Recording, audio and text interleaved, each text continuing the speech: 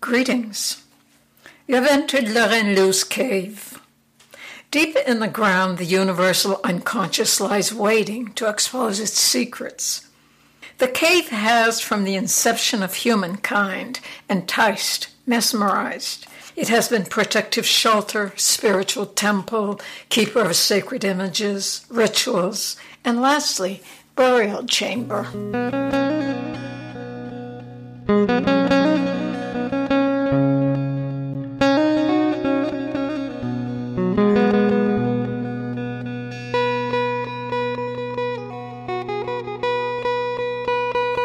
The topic of this podcast is the energy, the will one brings to one's endeavors.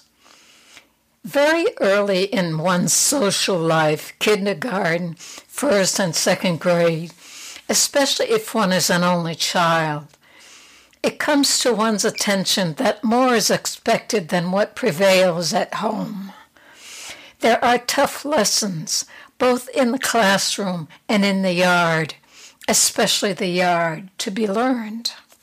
You are not beloved by teacher. Billy likes to humiliate you. You become anxious of making mistakes.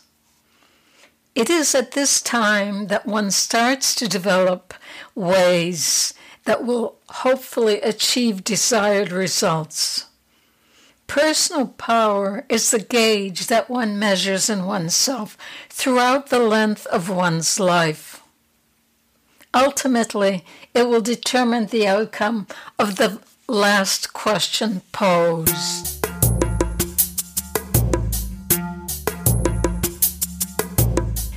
Let us explore La Reine Lou's 10 rules of personal power. Rule 1. Personal power is a weapon. It is that which enables a person to achieve their objectives. The words have become ubiquitous and are a favorite offering at weekend retreats that explore how to build one's inner strength. We are not equally endowed with personal power. Some are timid. Others are 6 feet tall and weigh 200 pounds, a definite boost to one's influence. Personal power is a weapon, and regardless of its size, it can be sharpened like a knife to achieve a meaningful life. Rule 2. Ethics rule. How to behave. The knife is sharpened by behaving ethically at all times with all people. Yes, a heavy price. No lying to oneself, no cheating, stealing from oneself or others. Respect for self and one's physical person. Also treat fellow beings with the same respect unless proven unworthy. One avoids ego, emotional entanglements, confrontation, unless absolutely necessary.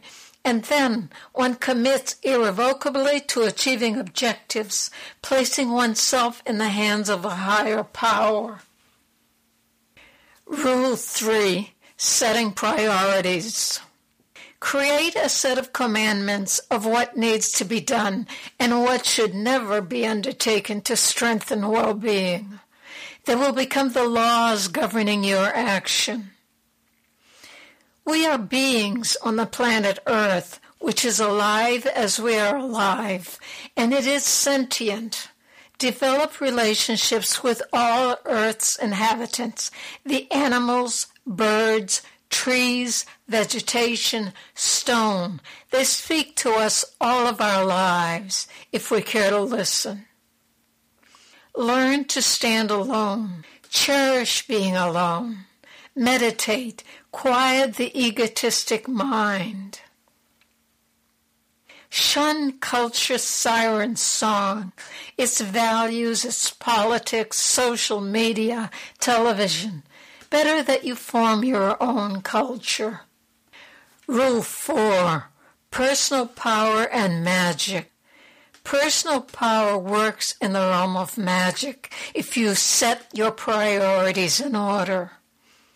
It will open the appropriate doors no matter how hopeless the situation appears, and after you've parted ways with those who are not on the same path as you, will draw you to the very people who will enlighten and support you.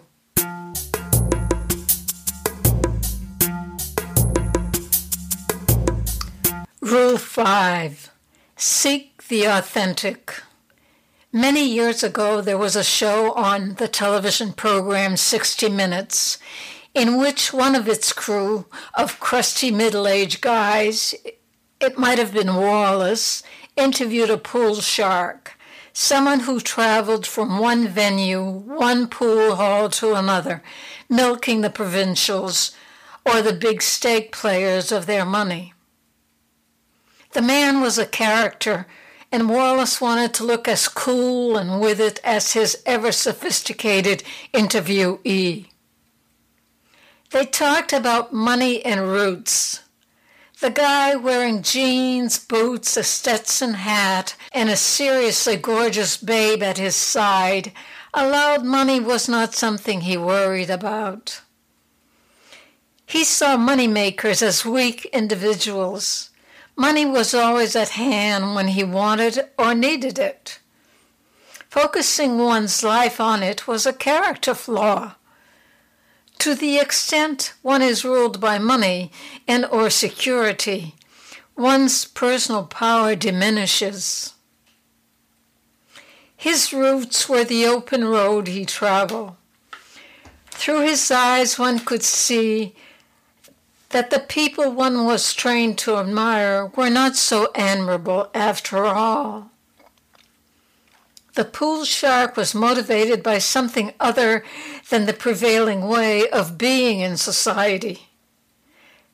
The guy was betting on himself 100%. How could one be a pool shark otherwise? One needs to be stable, focused, and directed to win. Rule 6. Personal power is personal. Remember the college test in which you walked into class, took your seat, and pulled out your pen ready for action? You knew your stuff because you cared about it, found it challenging, something you could sink your teeth into. The thing about personal power is that it's personal. Any power one attains through institutions, individuals, organizations can be easily taken back. The assigned power is temporary and limited by the agency providing it.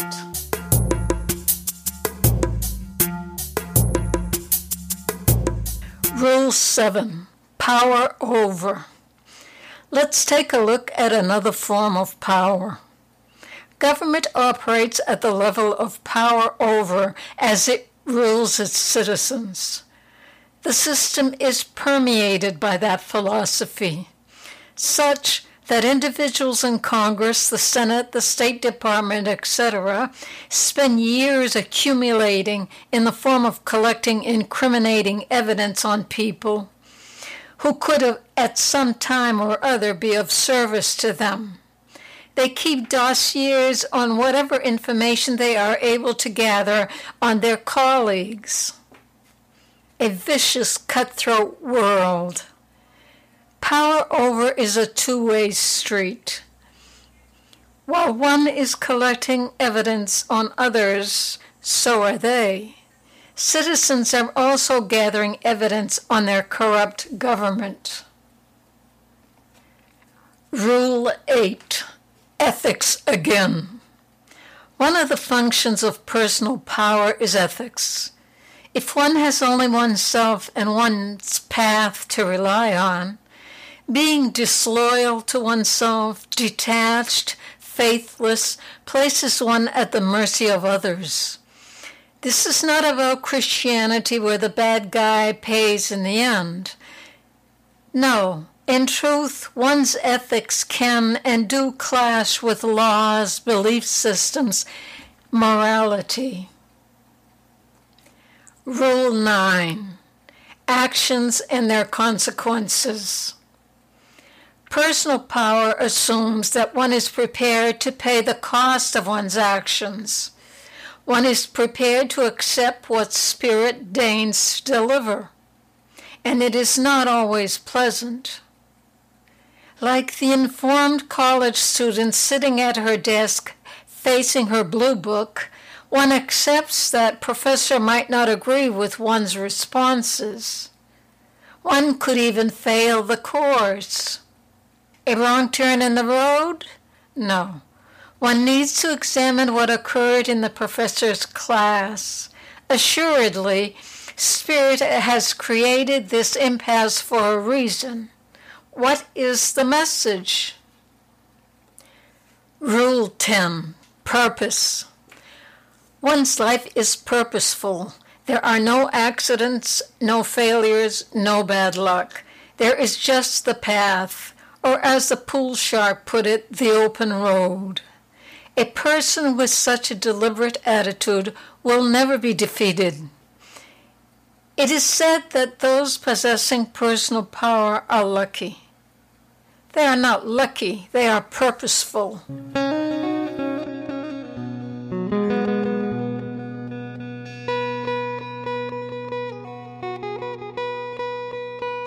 Thanks for listening.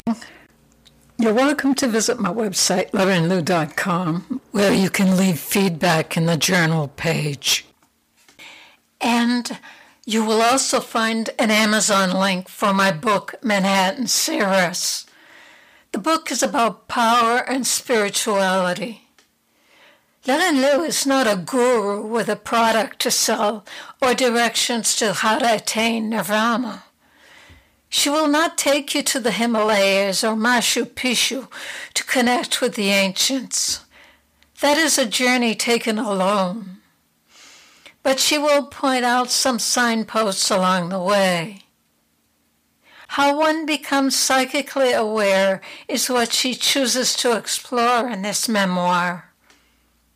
She has specifically selected stories to illustrate, from the sublime to the practical, a spiritual journey introduced in each chapter by an étude, the tarot's major archetypes, from the Fool, the first of the études, to the last and 22nd étude, the World. Our human journey with its risk and folly unfolds. The development of psychic awareness becomes a hodgepodge of stories about power and the lessons one collects or formulates, about rules, attention, listening to the untold story, tapping into other worlds, other ways of being. It's about commitment. There is also an artist here, alive to her new world, seeking inspiration among artists on the Lower East Side, learning the ways and foods of her Chinese neighbors, and falling in love.